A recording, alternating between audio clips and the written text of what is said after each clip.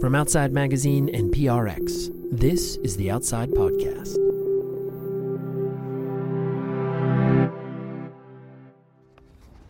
How are you? I'm good. Thank you so much for making the time this morning. Oh, it's my pleasure. I love what you do. Good to meet so much. You too. And I appreciate you hosting me here. It's pretty spectacular. It's like working in a park. Yeah, it is like working in a park. This is Michael Roberts, host of the Outside Podcast. And today, we're going to take a walk around Apple Park with Tim Cook. Earlier in the fall, Apple had invited me to their headquarters in Cupertino, California, to speak with Cook, the CEO since 2011. Our conversation took place several weeks after the Apple product event where they introduced Series 6 of the Apple Watch. The headline news was the addition of a blood oxygen sensor. The slogan for the device, according to one promotional video, "The future of health is on your wrist." The other big announcement at the event was the launch of Fitness Plus, a subscription-based service that will offer guided studio workouts streamed to Apple devices by mid-December. It marks a significant step for the company.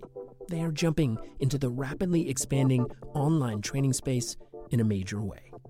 Tim Cook, who is a fitness obsessive and a bit of a nature nerd, who regularly reads Outside Magazine, was interested in speaking with me about Apple's commitment to creating products that improve our health, as well as Apple's environmental initiatives, his love for America's national parks, and even how we can all learn to put away our devices and just be outside.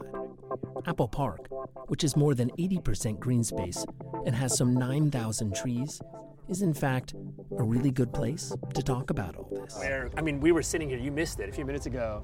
It was almost, there he is. There's a red-tailed hawk sitting on top of the tree there. Yeah. So obviously it's working. I don't know, we were joking if you've staged some deer to run out on the path as we walk along. But is that kind of the way to think of it? Is a sort of to bring the outside in and the inside out. Right. And so people can, many people do, they work outside. Mm-hmm. And they find, places where maybe for solitude at sometimes and maybe for group kind of things in our pre-pandemic world anyway. Right. It'll be fairly quiet today when we walk in because we only have about 15%, give or take, of the folks working. Everybody else is remote. But the idea of having a home like this in the valley was just unheard of. Yeah. Most people did the skyscraper kind of thing or the typical corporate campus of all these buildings where people never left their building, so to speak. With some vision there of efficiency, right? Let's work. It was, yeah. I mean, it is very much, that old mindset was not around collaboration at all. And so we wanted to build a place where people would sort of run into each other. And in a circle, that is the design point. Right.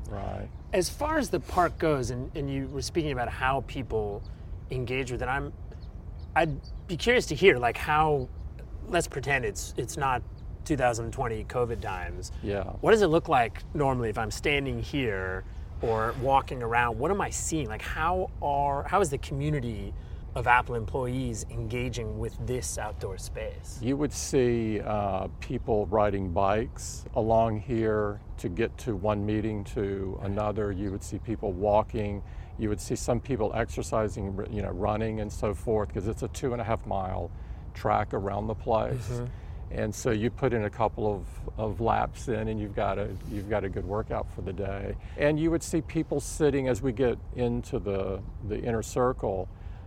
You would see people sort of spread out and working along tables and over near the pond. Some people alone, some people with groups. Mm-hmm. What about you? Because you're a sort of, I think I'll say, notoriously busy CEO, someone who gets up early and maybe the last guy to turn out the lights every night. This space is 150 acres, and it really is. It's pretty incredible just staring at it. What does this, like, literally and personally mean to you, and how do you How do you use this space? This is like working in a national park Yeah. for me. And it provides that kind of feeling. And so, we all operate on inspiration and motivation, and you find yours somewhere. And the only difference between people is generally what level of how inspired they are and how motivated they are to do different things. And so nature really inspires me and motivates me, as it does the bulk of the people here. And if you were to go inside the offices, you would see conference rooms named after national parks. Right. Yeah. I'm right around the corner from the Grand Canyon room. Which follows what you do with operating system names too. Yeah, in recent absolutely. history. Absolutely. So here's the question then. Yeah. You have this incredible outdoor space. You have people who are inspired by nature. I wonder if Apple, I don't know if it's official or unofficial policy, how you encourage your employees to spend time here, whether it's, because it's one thing to go for a bike ride and you're staring at your watch and you're closing some activity loops. Yeah. And it's it's another thing to take an outdoor conference call or meet with a group of people. And it's another thing to say, hey everyone, make sure you spend some time out there and just don't bring any devices. Yeah. Leave.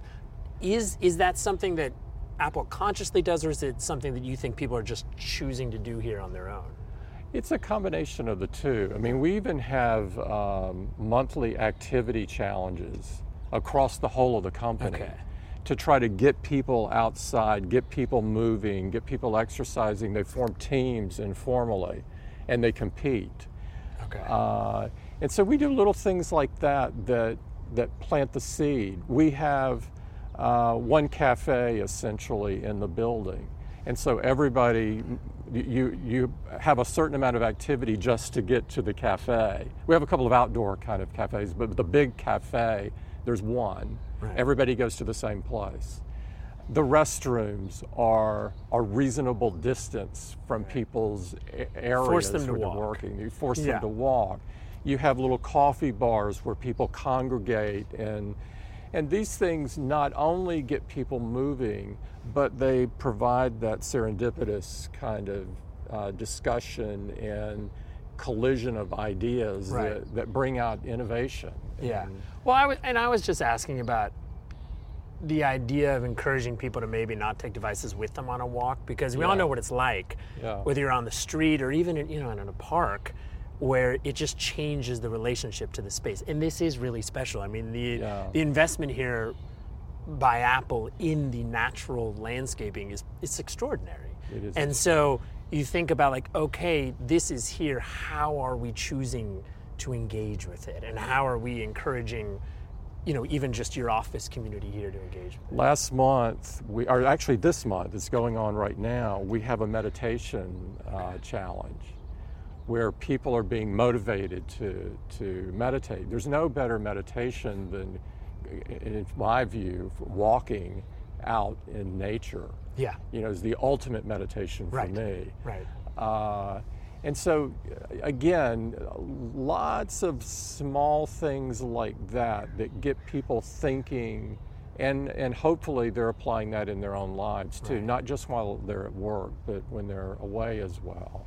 Well, what about if we expand it from you and employees here to the users of your products? Yeah. Because I think we all know one of the great challenges of our time is finding ways to really escape, to step away from it all. And a lot of that has to do because if you have an iPhone with you, it's like the whole world is in your hand. It's all a window there. to the world. It is, and it's a portal to the world, and so you can be just about anywhere, and the world comes and grabs you, or you are drawn by this force to engage with it. So, as the CEO of a tech company, which people depend on your products to engage with that world, do you feel a responsibility to those users, just like you do to your employees, to help them learn how and when to disconnect? Very much so.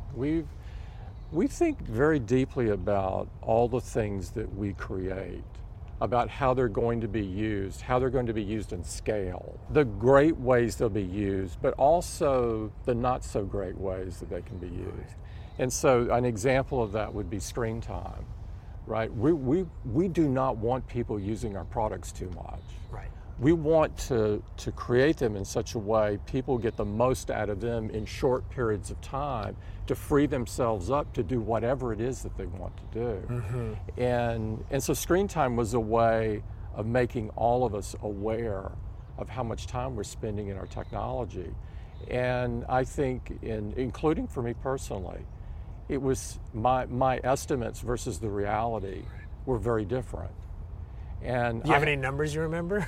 They were high. They were high. But what I did though, so the action I took was, I started asking myself, why do I need all these notifications? Right. Why do I really need this? Do I really need to understand things in the moment that they're happening? And I started taking a Medex out to some of these things that would grab my attention, but didn't need to in the moment, to free me up to do other things. And so yeah, I learned, I think probably most people underestimate how much they're using it. And we've never designed our products to dominate people's lives. That's never been our purpose. It's not our business. Right. Our business is to give people tools that enrich their lives and allow them to create something that they couldn't create, or do something, or sort of transform themselves in some sort of way. We've never been into this. How long is somebody spending on our property, and let's try to figure out a way to make that as high as possible, and how many clicks can we get? We're not into that business model. Right. But the thing is, the tool is so impressive and the design is so alluring, and so that's one part of it. We're naturally sort of, people pick it up. It's why, we see people have, you find that moment of boredom, and what do people do? They lean into a device, and so that challenge of helping your users have that healthy relationship, I would suggest that we are still figuring that out, and not just Apple. I think there's more to do. I think there's more to do. And another example of things that we do is we give parental controls. Right. So for those people that are helping address their kids, it's a proactive way for them to have not only a conversation, but also to put some rules of the road in. And so we have thought deeply about each of these, and we continue to do it. We're not saying we've arrived, we've got all the answers today.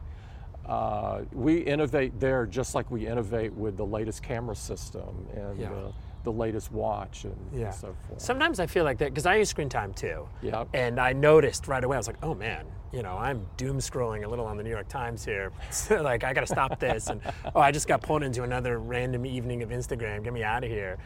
But I had an experience recently that I think got to me the challenge of this, which is I was hiking with my family in Point Reyes National Seashore, but it was 3 weeks ago. It's beautiful. Yeah. Took the phone, threw it in the pack. We're just with the kids, my wife and I. But I forgot to put do not disturb on. And so a few hours into the hike, there's not a lot of connectivity out there, but all of a sudden I got some reception, and I heard and felt the buzz in my pack. And it was in that moment, everything I had been escaping, work concerns, the news, it was all just, I was carrying it emotionally and psychologically. And I was upset with myself for forgetting, and I had that challenge we all have where I didn't grab the phone, I didn't take it out, but there was this gnawing feeling in my head of what is that? Did I forget to do something for work? Is something a matter? And it took a real effort to quell that. And to me, that just gets at this challenge and my sense of how early we are on that part of this. I mean, the iPhone's been around since, it's relatively new in our relationship to 2007. Technology. Yeah, 13 years. Yeah. So we're still babies in terms of dealing with this. But to me, that punctuated just how challenging it is. Because here I had the best intentions. I was out in nature. I hid the phone away, but I just forgot. And I was like, someone should help me solve this. Apple help.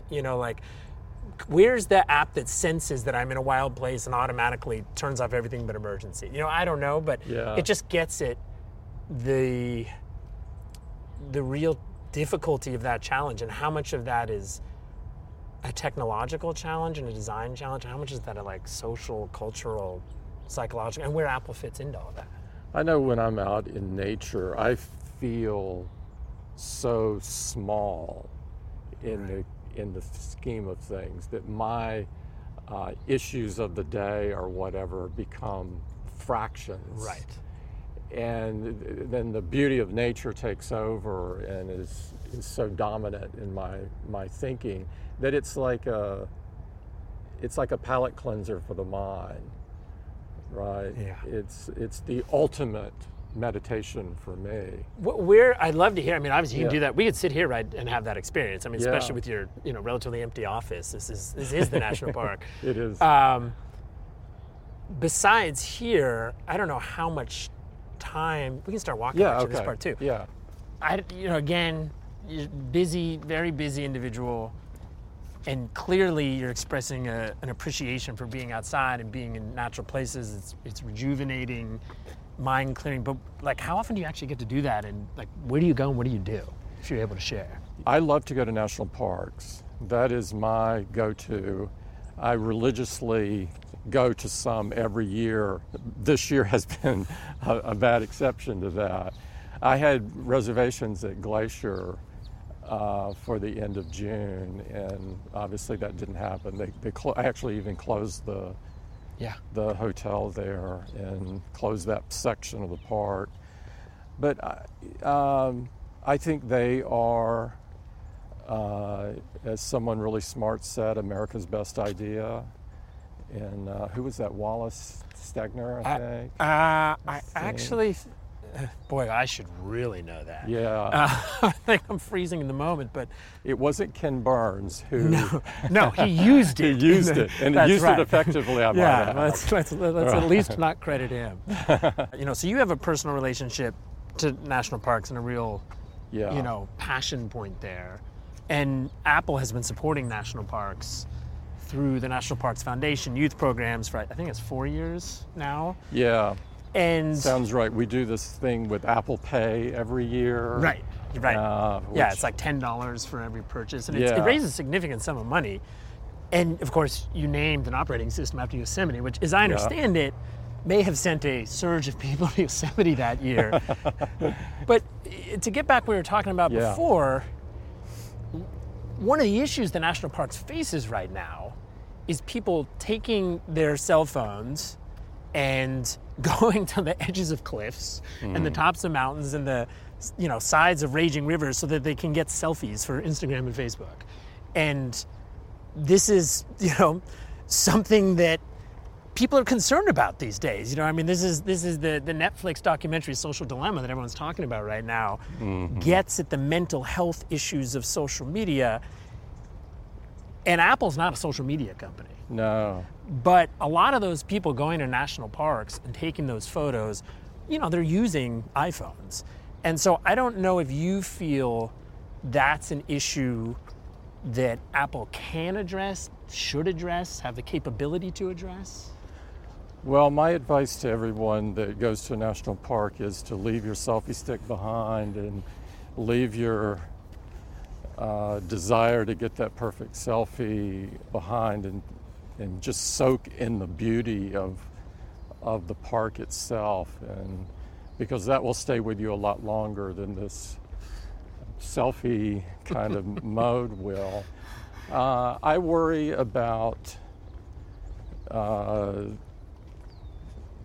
that and other things that particularly come out of social media, like bullying and the misinformation, and the list is long, and even violence that are coming out.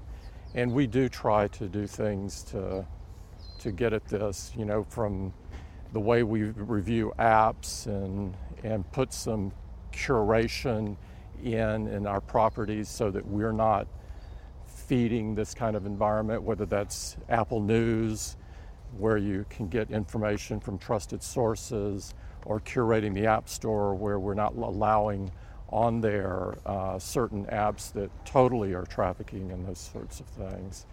But I agree that it is a difficult issue, and The way that we've always viewed our responsibility is that as a platform owner, that we have the responsibility of how the product is used, and not just to throw something out there and see how it's used and see what the implications of it are. But everybody doesn't have that frame of mind, unfortunately. And so, but we definitely advocate for the world to move closer to where we are. Right. Where it gets at what I was suggesting before is the nature of the challenge. The question to me is what Apple does so well, how do you address that challenge? Because it's not an easy one. I mean, I don't know if there's the ecosystem around the iPhone and all the other devices. Maybe there's ways to alter that that you've spoken of. But I have another question too, which is... By the way, these are fruit trees. Yeah. As we start getting closer here, you'll see plums pears moving into apples. There are plums in another area. Okay. And these are for the employees. Right. We take them to our cafe and give them away. And we have about 800 fruit trees on the campus. And they're like, from May to January, they're constantly harvesting going on. Mm-hmm. You were talking before about telling people they should leave the selfie sticks at home. How often do you, somebody tells me you may not even use a selfie stick. I don't. I've never used one. But how often are you able in your life, and maybe it only happens when you go to national parks, but I'd be curious if there are other moments where you are really able to just completely disconnect and make that conscious choice as something you do for yourself? When I'm religious about exercising. For me, it's the thing that keeps stress at bay. And because I can't go to a national park every day, unfortunately. Although this is a close, as close as I get on a daily basis. But when I exercise, the only thing I'm using is the watch to record my workout. And so I'm off grid for that period of time, and I'm religious about doing that, regardless of what may be going on at the time. How often are you? Because you reportedly exercise, I don't know, every day, most days. How integral is watch and activity and the workouts to that exercise? How is it? How has that played out for you? It's significant for me because I like a true north. Okay. So to speak. I want to know what I'm doing, not what I think I'm doing. Okay. Because I can always convince myself I'm doing more than I really am, just like I can convince myself I'm using the products less. Yeah, right. And so for me, it's a motivator. The idea of closing these rings. We all know intuitively, and now with research, that physical activity and exercise is like a key part of your longevity, your quality of life, and so forth. And so I really want that for myself. And having the watch there to motivate me, I can choose whatever. Pretty much every workout known to man is in there now. We've got a Fitness Plus product that's coming, so it democratizes personal training in a way that people can have access to some of the world's best trainers. That'll be coming out later in the year. We're really excited about doing that. And then in addition, what the watch provides is this sort of a guardian of your health as well, because it's constantly monitoring your heart. You can do an ECG at the moment's notice. So it's sort of democratized this thing that maybe people had once every many years, but most people never had an ECG. And so we've done step by step. We've added increasing function to it, and we're continuing to sort of push the boundaries there of what can happen. And we've got also many people enrolled in different research projects. And we have democratized research in a way as well by having much larger constituents that are able to participate, because a lot of people do want to help, but they don't know how. Right. And now they can opt in, make conscious decisions to take part in that. There's 400,000 people in a heart study. This is 400,000. Right. These numbers are just blow away. It used to be for research, you would go to the bulletin board and pick a number off of, and they were lucky to get 10 to 20 kind of participants. Yeah. So there's two sides of that. One is the opportunity for the researchers, which is mass data sets, and maybe the metrics, compared to a clinical setting, people can make some choices about precision, but that's overwhelmed by the numbers and the participation rates.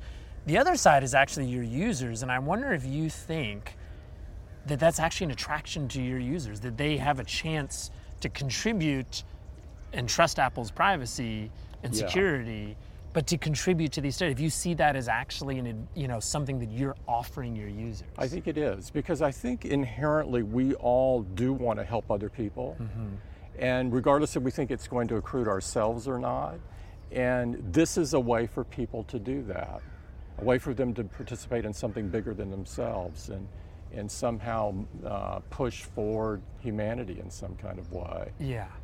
I started getting, years ago when we first came out with the watch, surprisingly, it's not something we predicted, I started getting notes from somebody saying, I found out I have a major problem with my heart and I wouldn't have known to go to the doctor had it not been for the watch. And these started first trickling in, and then it was like a faucet of coming in. And so we wound up adding AFib detection, right? We added the ECG function. And all of these things are democratizing and allowing someone to own their health in a way that they were not able to do before. You probably used a chest strap for triathlon training like 15 years ago. Yeah. Right, we put those gross things on, and they would get nasty and all the rest of it, but very few people would do that. And you'd never do it for your whole day. Right. You just wouldn't even think about it. And now all of a sudden, you're being monitored continually. This is huge. Yeah. Well, and how the way you describe that process of a few messages and then the flood. Yeah. It begs a question about your design and innovation process, which is creating tools because you believe you know what people are going to need. And then on the other side, creating tools that have capabilities and you have a sense of what people need, but you're not sure what's going to come of it. Which best describes what's played out with Watch in particular? It's a combination. We thought it was a big idea to continually monitor the heart. What we didn't necessarily predict was all of these cases were going to come out of it where the person told us, I would have not been here any longer. Do you get that? Do you understand this has been life-changing for me? And so after the first few of those, you realize that there's something here, and you start pulling that string further then. And that pulling that string further led to AFib. It led to ECG. It led to putting essentially control limits around your heart, where if it goes too low, you get a notification. If it goes too high, you get a notification. And so all of these things in service of the user, the customer, so that they can own their health in a way that they haven't been able to in the past. Yeah, and now you have blood oxygen sensor at a time when this is an issue because of COVID. Yeah, and I'm already getting notes on that as well. That one more predictably because of what's going on at the moment. But it's been an interesting journey, and I've said this before, and I really believe that if you sort of zoom out to the future and you look back and you ask, what has Apple's greatest contribution been? It will be in the health area, the wellness and health area. Fascinating. So if we look at where we're at now with health, if you just go by the new Series 6 Apple Watch commercial, the theme of that commercial is it already does that. Right? That's what we learned much. It does all these things. The future is now. But what it suggests is that in terms of sensors and tracking and metrics, that it really already does that, and that perhaps the great challenge ahead is not adding some new sensing capability to the watch, that maybe we're getting close to maxing out there, that the challenge ahead is figuring out exactly what we can really get out of this information and how to look at this data and how to process it and how to use all of it to continue to make this an instrument to improve people's lives. Is that right on the trajectory, or you're like, oh no, there's a whole bunch of sensors coming? I would say never discount the amount of innovation that can be in the future. We've got things going on in our labs that are mind-blowing, that in some that we know will change, some that we're still pulling that string on to try to figure out how to do certain things. And so there's a ton of innovation left to go there. I would say, to use a baseball analogy, since we're in the World Series, or about to be, we're in the early innings. I think we're in the early innings. I mean, think about it. Think about the amount of sensors in your car. Right. And arguably your body is much more important than your car. Yeah. Arguably, you know? And so I think there's many other things. This is so cool. When I do something like our quarterly earnings call, after the earnings call, I come out here. Okay, so this is a pond. I'm forgetting this. Does it have a title, like the Ripple Pond? Is that right, or? It's a pond. You can call it what you want. You can call it what you want. But the sound of it and the look is unbelievable. And in a normal day, you were asking me about a normal day, you would see people scattered all around on these benches here. Yeah, just the sound itself makes these big problems and big challenges of the day seem so small. No throwing coins. No, you don't see any coins in there. Well, nobody has any money here. We use Apple Pay. That's right. Yeah. Who are talking about money? Yeah. Who uses cash and coins? It's all digital. After the break, Tim Cook talks about Apple's entrance into online fitness coaching, as well as the company's responses to the pandemic and its environmental initiatives. We also dig back into the challenge of learning how to have better relationships with our devices. If you're a regular listener to this show, I have a suggestion. Subscribe to the print edition of Outside Magazine. For more than 40 years, we've been telling stories with one goal in mind: to inspire active participation in the world outside your door. Each issue of the magazine contains the best in long-form literary journalism, remarkable images from the world's top photographers, plus trusted advice on gear, travel, sports, and fitness. Now more than ever, Outside Magazine is the essential guide to a more active life. Our print edition is also the engine behind everything we do on this show. Your subscription helps fund our most ambitious storytelling projects. Outside podcast listeners get a special rate on subscriptions at outsideonline.com/podcast offer. That's outsideonline.com/podcast offer. Get outside. There's no place like it. So, more on fitness here. Yeah. Obviously, you mentioned Fitness Plus coming later this year. To me, I see there a pretty fundamental step being taken by Apple in that you're really getting in the business of fitness content. And what I mean by that is you have real life coaches and trainers, and their personalities and their approach to fitness is, this is representation of Apple now. And to me, that creates it's a different relationship with your users. These are the people you're putting forward. You're actually leading people through training sessions in a different way. Do you see that as a big a step as I think it is? And how excited are you about having Apple trainers and coaches that are able to reach, millions of people? In a way, we've been in this business of coaching.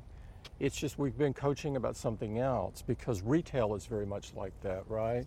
If you go in a retail store, the thing that you're most likely to be looking for is help.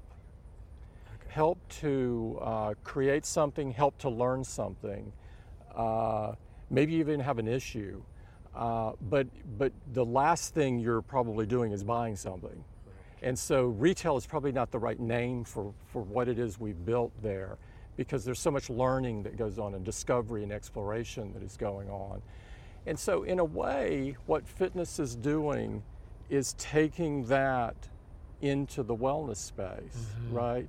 That same sort of coaching, of learning, of exploration, and providing, just like my view is we have the best people in the world working in our retail store, interfacing with our customers. We're going to try to do the same thing with fitness. Yeah. And so we've had workouts on the watch, but you've had to invent them yourself. Right.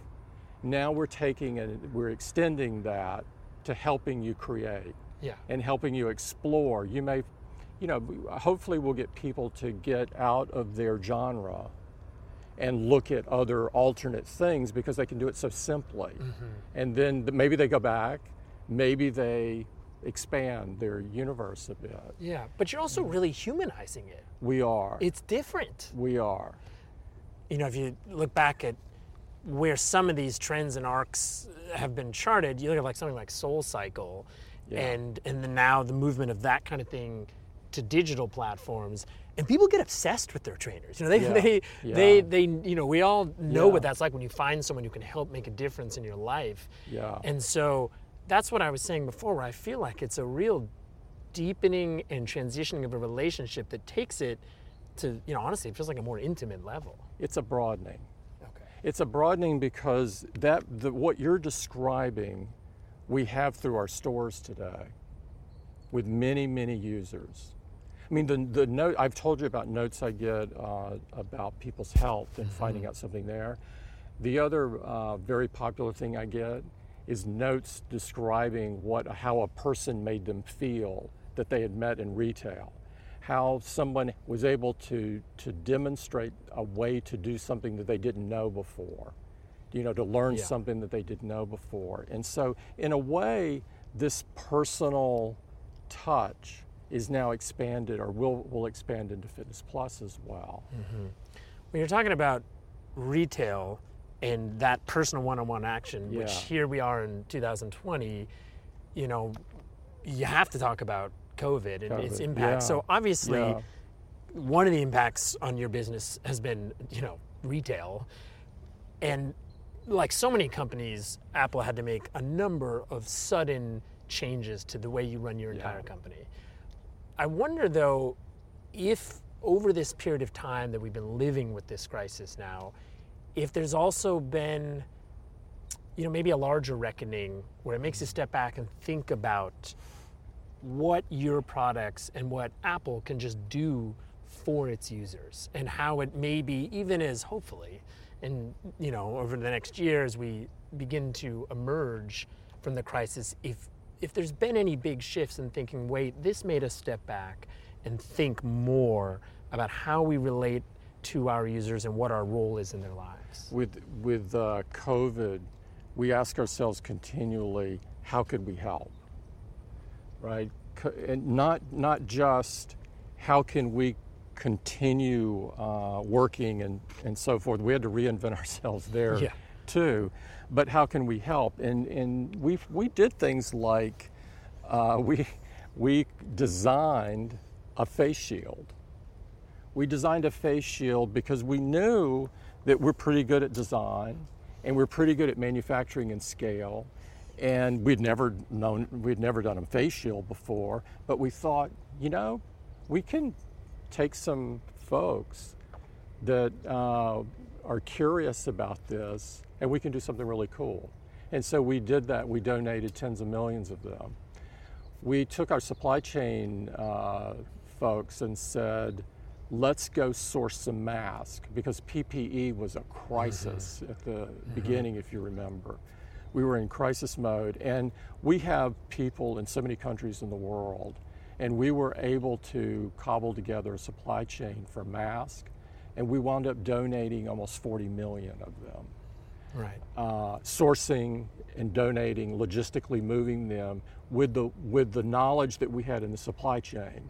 We didn't know anything about masks, so we had to learn in a hurry. And so we just kept doing that. We asked ourselves what we could do on contact tracing and in sort of exposure notification, and decided, we should work with Google on this, because the sum of both of us touch so many more people, and it would make the end product much better. And so we went and worked with Google on this, and that contact tracing now is in the process of rolling out to most states in the United States, and is in the heart of contact tracing in many countries. So how do some of those lessons and initiatives and choices, like working with Google, how much do you take that with you as you march forward, and again as we begin to move potentially past this crisis over the next year, hopefully? What kind of value and what specific lessons do you hold on to and say, we learned something from this crisis at Apple? We're learners. We're very humble and have a great deal of humility, and never think we've arrived at anything. And so we're always taking in both how the world is changing and things that we've learned about ourselves that we didn't know about. And so we're going to take all these things forward. The one thing that has come out in a negative way that we've reacted to is climate change. Mm-hmm. And I saw that you live in the wine country, and of course, well, in that direction. And so, all the fires that have been here, right? And in the South, where I'm from, the hurricanes have just been terrible. And you see these once in 100-year things happening now annually, or even more so than annually. And so we looked at this and said, so what can we do? And lots of users want to do things. Mm-hmm. We looked at this and said, what we need to do, we've been running Apple on 100% renewable energy for a couple of years or so. This whole site is run on solar and fuel cell. And we looked at this and said, we need to take responsibility for the electricity usage that our products use after they're sold. Okay. And we need to take responsibility over the whole of our supply chain, regardless of whether we're doing it ourselves or somebody else is doing it. And we're going to take the sum of all of this to carbon neutral by 2030. This is like 20 years faster than the Paris Agreement set targets and so forth. And we couldn't be more excited to do that. And we're doing it not only for us, but for our users as well. Mm-hmm. Well, it is. You shifted crises on me, but I was gonna talk about that sorry. one too. No, that's sorry okay. About that. Because that's the reality of our world right now. Is we are facing multiple crises converging to making things really challenging, and climate change and the health of our planet is a massive crisis. And you spoke about the energy usage piece of that, but one of the challenges I would think for Apple is just, because again, there's clearly an environmental ethos here. It's huge, and there's been a number of investments and green initiatives, and in the making of your products, I know that there's an effort to use, or a real commitment to using recycled source materials, reclaiming source materials from used devices. But at the end of the day, these are still devices that people hold on to for what I would argue is a relatively short period of time. If you have a phone and you want to get the new one, I don't know, you can put years on it, 2 years, 4 years, something like that. And you wonder just on that level, like as you've said, you're pretty good at design. And I wonder, is it possible to reach for something like the 15-year iPhone? You know, one that you buy, because sometimes you think of, and I think of it with the watch too, where there's the kind of watch you inherit from grandma or grandpa, and then there's the kind of watch we use now. And obviously grandpa's watch just told time, so it's a different product. But it's kind of the ultimate design challenge, I feel like, is creating a product with all these capabilities that is somehow engineered so that it has a much longer endurance for the user. I'm just curious if that's something you talk about. We design the products to last a long time, but we know that some people do want the latest. Yes. Or want the latest every 2 years or 4 years or 5 years or whatever it might be. And so the thing that in addition to that we do is we have built just a huge recyclability and trade-in kind of business, where somebody can, both from an environmental point of view, feel good that their unit is going to be refurbished and then resold and reused to extend the life of it even further. Or in the case that the phone is not working anymore and it can't be refurbished, you can recycle the parts. And so recycle the material in it. Like this latest iPhone, carbon-free aluminum, right? It wasn't too long ago that people said this is not doable. Using rare earths that have been recycled. Our objective longer term is to not take anything from the earth at all to build a product. And so we have several of these, I called them person on the moon kind of objectives that are really hard, but we're making progress with them. And they're essential to do in order to meet this 2030 objective. So design them to last a very long time, but recognize that people are in different categories in terms of whether they want to use it, whether they want the latest technology or not. But if they do, provide the system by which that product can continue to be used by someone else who doesn't necessarily value the latest, greatest thing. So we're trying to recognize that there's both, and give that person sort of peace of mind, if you will, that phone can be used by somebody else, and they can still enjoy the latest stuff. And there's some things that you need the latest processor for, and there's some software kind of innovations that are only possible on the latest hardware. And so there's always trade-offs that people make on these. But think about 10 years ago, we were shipping the iPhone 4. I still see iPhone 4s out there, 4 and 4Ss. I still see them. They can't run the latest software, right? Because the latest software needs hardware to push it. But these things are designed with really high quality bars. We're talking about sort of higher purpose issues here. Yeah. COVID, the environment. The environment. You've spoken in the past with a lot of passion about why Apple has meant so much to you, and coming here and feeling that this was a home for you because it was a place that had a higher purpose to serve humanity.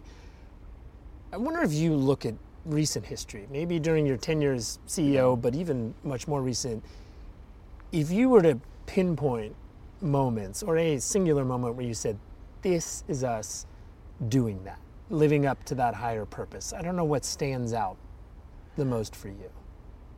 Fortunately, I can do that a lot. Some examples, receiving the notes on the heart ailments from people who said, I would have died if not for this. Getting notes from amateur photographers who all of a sudden felt they were a professional photographer because of the iPhone. Democratizing these huge rigs that people would have, and there's still a need for some of those in some places, but you've now got a professional camera in your pocket. It's also the how we conduct ourselves. So it's not just the what, but the how. The how meaning things like the environmental challenge that I just talked about. We care deeply about the people who assemble our products. So we put an enormous focus on workers' rights and so forth. We believe that education is a great equalizer of people.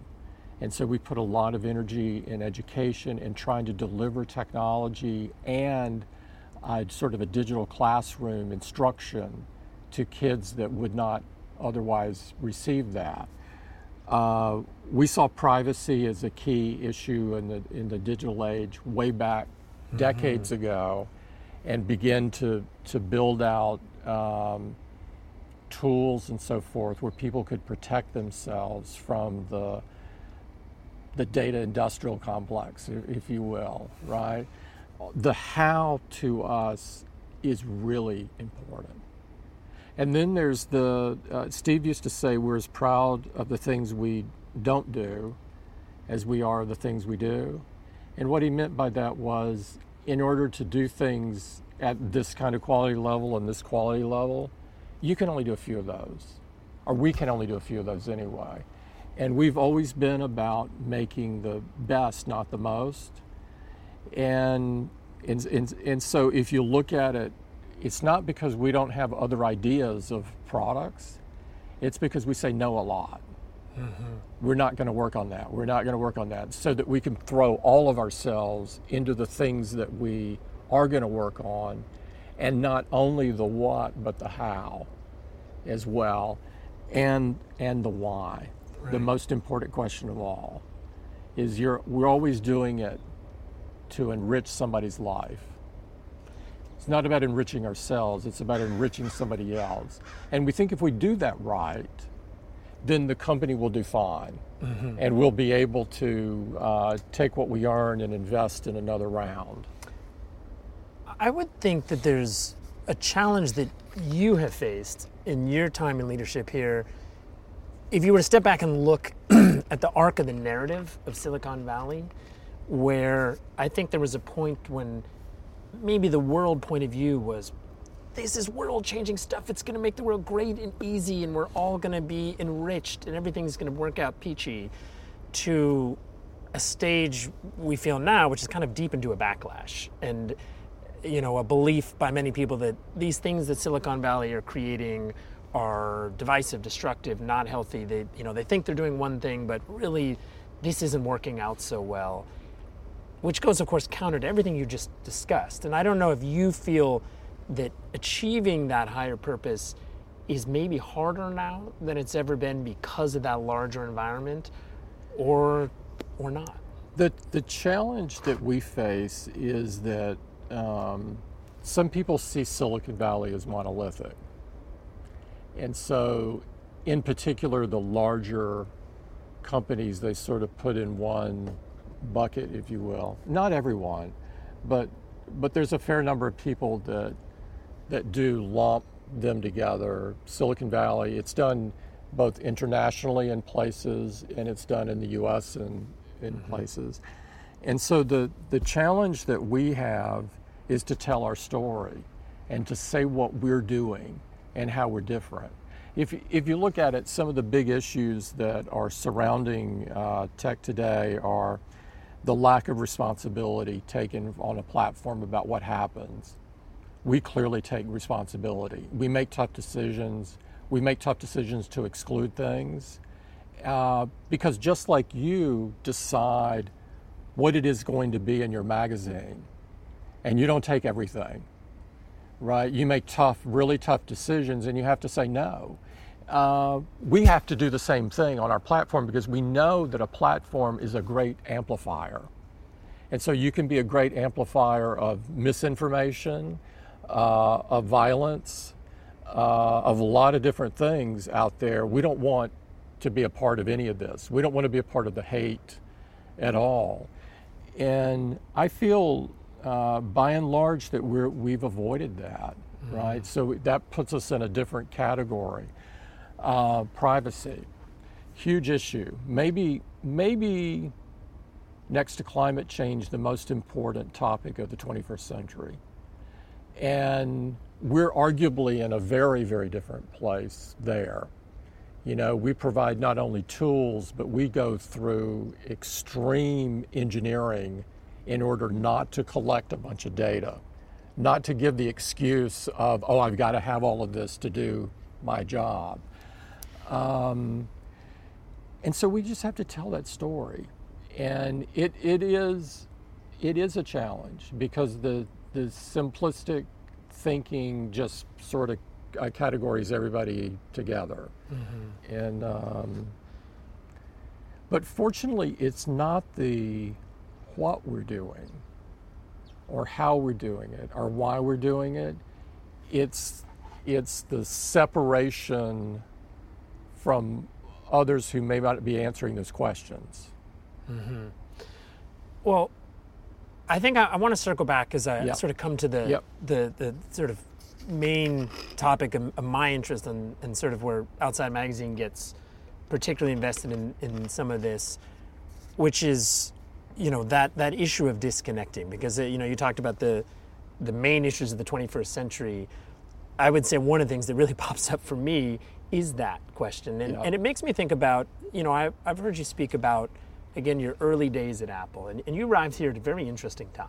Yeah. Late 90s, or mid to late 90s, Steve Jobs just back at the company. Yeah. Company's in a bit of turmoil, business-wise, and the Think Different campaign is going on. And so the most radical people at the company, with the boldest ideas, they're the ones that Steve Jobs is trying to spur to push their ideas forward. And some amazing things have come out of that. Really, it was incredible. There's a part of me that feels like perhaps the most radical, bold thing you could do is make that commitment to disconnecting just an absolute top priority. Because I think there are so many wonderful benefits of these technologies, and you spoke to them. I mean, they literally save people's lives. And they do, during COVID, they have helped us connect in ways, thank God for them, really. But there is this flip side, which is these technologies pull us out of these moments when we could be in a beautiful national park, or they pull us out of these moments when we're with the people we love and somehow we're drawn to this device because the device is so well made and it's a platform for these incredible apps that really have a way of grabbing our attention like nothing we've experienced before. And so I wonder what you think of that proposal, that commitment could be top commitment among everything else, because at least from the user point of view, clearly with screen time and other developments, you're very aware of it, and you personally are very aware of it. But it's such a challenge for so many millions of your users that I wonder if that's something that could rise even higher. Well, we take the challenge to continue innovating in that space, just like we take the challenge to keep innovating in each of the product categories that we're in. My simple rule is if you're looking at your device more than you're looking in somebody's eyes, you're doing the wrong thing. Just very simple. And I recognize that there are many people who are doing that. And some number of those are unhappy that they're doing it, and some number of those that are not. And where we've placed our energy thus far is on making people aware, not playing the heavy hand to tell them what's good for them, right? But making them aware. And if they're a parent, giving them tools to control. But there's no doubt in my mind that we will go further here, that we'll discover more, that we'll innovate more. There's no doubt. And again, I wonder if maybe your point of view and Apple's point of view is changing all this. I think of there was a commercial for I believe it was the Series 3 Apple Watch that I remember well, where a surfer was catching a wave. Yeah. A great commercial, right? And she's dropping in, she gets a beautiful ride, and right at this wonderful moment of the wave, her watch rings with a phone call. Right. And the advertisement was like, look, isn't this amazing? You can get a phone call while catching a wave. And of course my reaction was like, that's not amazing. Leave me alone. I'm catching a wave. And so I wonder, again, there is an arc to this. There's a moment where we're early on, we're so excited about the connectivity we have. And then there's the maturation of that. Our teenage years is where we are. If you think of the iPhone at being 13, where you start to realize, okay, the connectivity is great, but boy, you better learn how to balance it or you're going to be an irresponsible adult. And so I just wonder if you see that as not only a technological and innovation challenge, but one where there has been an ongoing shift of culture even here at Apple. I think that we've learned that some of our users are not happy with the amount of time that they invest in their device. And so our response was, let's figure out a way to help them. Let's put all of our energy into figuring out how to help them. And out of that pops parental controls, because some people are more anxious about their kids. Mm-hmm. The truth is, they should also be anxious about themselves. And so we gave them screen time as well. And screen time is for kids and for adults. And there's no doubt that we will do more. Mm-hmm. There's no doubt we'll push forward for more. Mm-hmm. We also fundamentally different. We don't design things to grab your attention. We don't design things to become habitual in some kind of way. We don't design things where we say our objective is to keep you X hours per day on our property. We design things so that they're simple and elegant and easy to use and fast, right? You want to take a photo? We can take your photo really quickly, right? You know, and you want some information on your watch that's glanceable, just put those in complications, and like this, you can see what it is that you need to see. You want to only get that phone call when you're surfing from one individual or two individuals, right. You can do that. Yeah. Sometimes I think the challenge is it's on the user to get better at using that. And that, my example from earlier, like I forgot to turn off Do Not Disturb. And I think that's the challenge. Part of this is on all of us, a big part of it, Yes, but it's on us to provide the tools. Mm-hmm. It's on us to provide the tools because, we take responsibility for how people are using our products. And we want to help people use them in the best possible way for themselves, right? Mm-hmm. So as we kind of wrap up here, I guess I'm curious to hear, when you look forward here at Apple, where your passions and excitement just raise to the highest level. When you think about what might be coming, or what's coming, but when you think it both near and it could be farther out, when you see something you're reaching for here, where you go back to that idea of that higher purpose, and the possibilities that are there that you can imagine coming to fruition in the years to come at this moment in time where we have a lot of challenges. Are there any of those that really stand out? There are so many, to be honest with you. I think that we're on the front end of many things. We're on the front end of AR. AR is exciting to me because unlike VR that becomes all-encompassing, AR allows us to have a conversation, and it can become even a livelier conversation because you might be talking about something that was in the magazine and we could just pull it up and look at it, mm-hmm. right? So it enhances us. It doesn't get in the way of us. I'm excited about the democratization of health because I see that one of the issues with healthcare is inherently we've all outsourced the way we feel to our doctor. And I don't believe that model is going to get us to where we want to go. I think we have to take responsibility, but in order for us to take responsibility, we need information, and we need, This is our current entry in doing that, Yeah. the watch. But that has a long future ahead of it. And I'm excited about other things I don't want to talk about. That's kind of what I thought you'd say. Well, I've really appreciated talking to you about all of this. This has been great. It's a really nice office you got here that does look quite a bit like a national park. And I'm glad to hear that you, even as busy as you are, do make a commitment to get outside and to I get away do. from it all, because it's hard.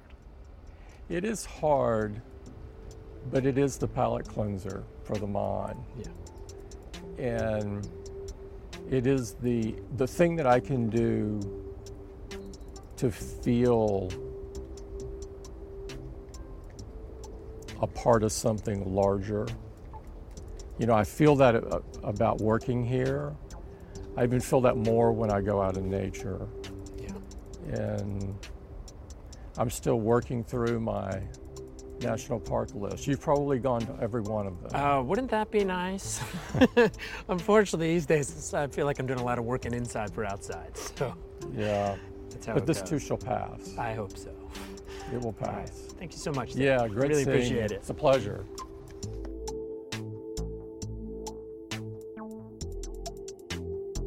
You can read my feature story on Tim Cook's ambitions for Apple's future in health and fitness in the winter issue of Outside Magazine, out early next year.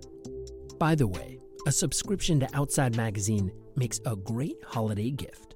Outside Podcast listeners can order gift subscriptions at a discounted rate for a limited time at outsideonline.com/holiday2020. This episode was produced by me, Michael Roberts. Our music is by Robbie Carver. Thanks to the team at Apple for their logistical support and for recording the conversation. We'll be back next week.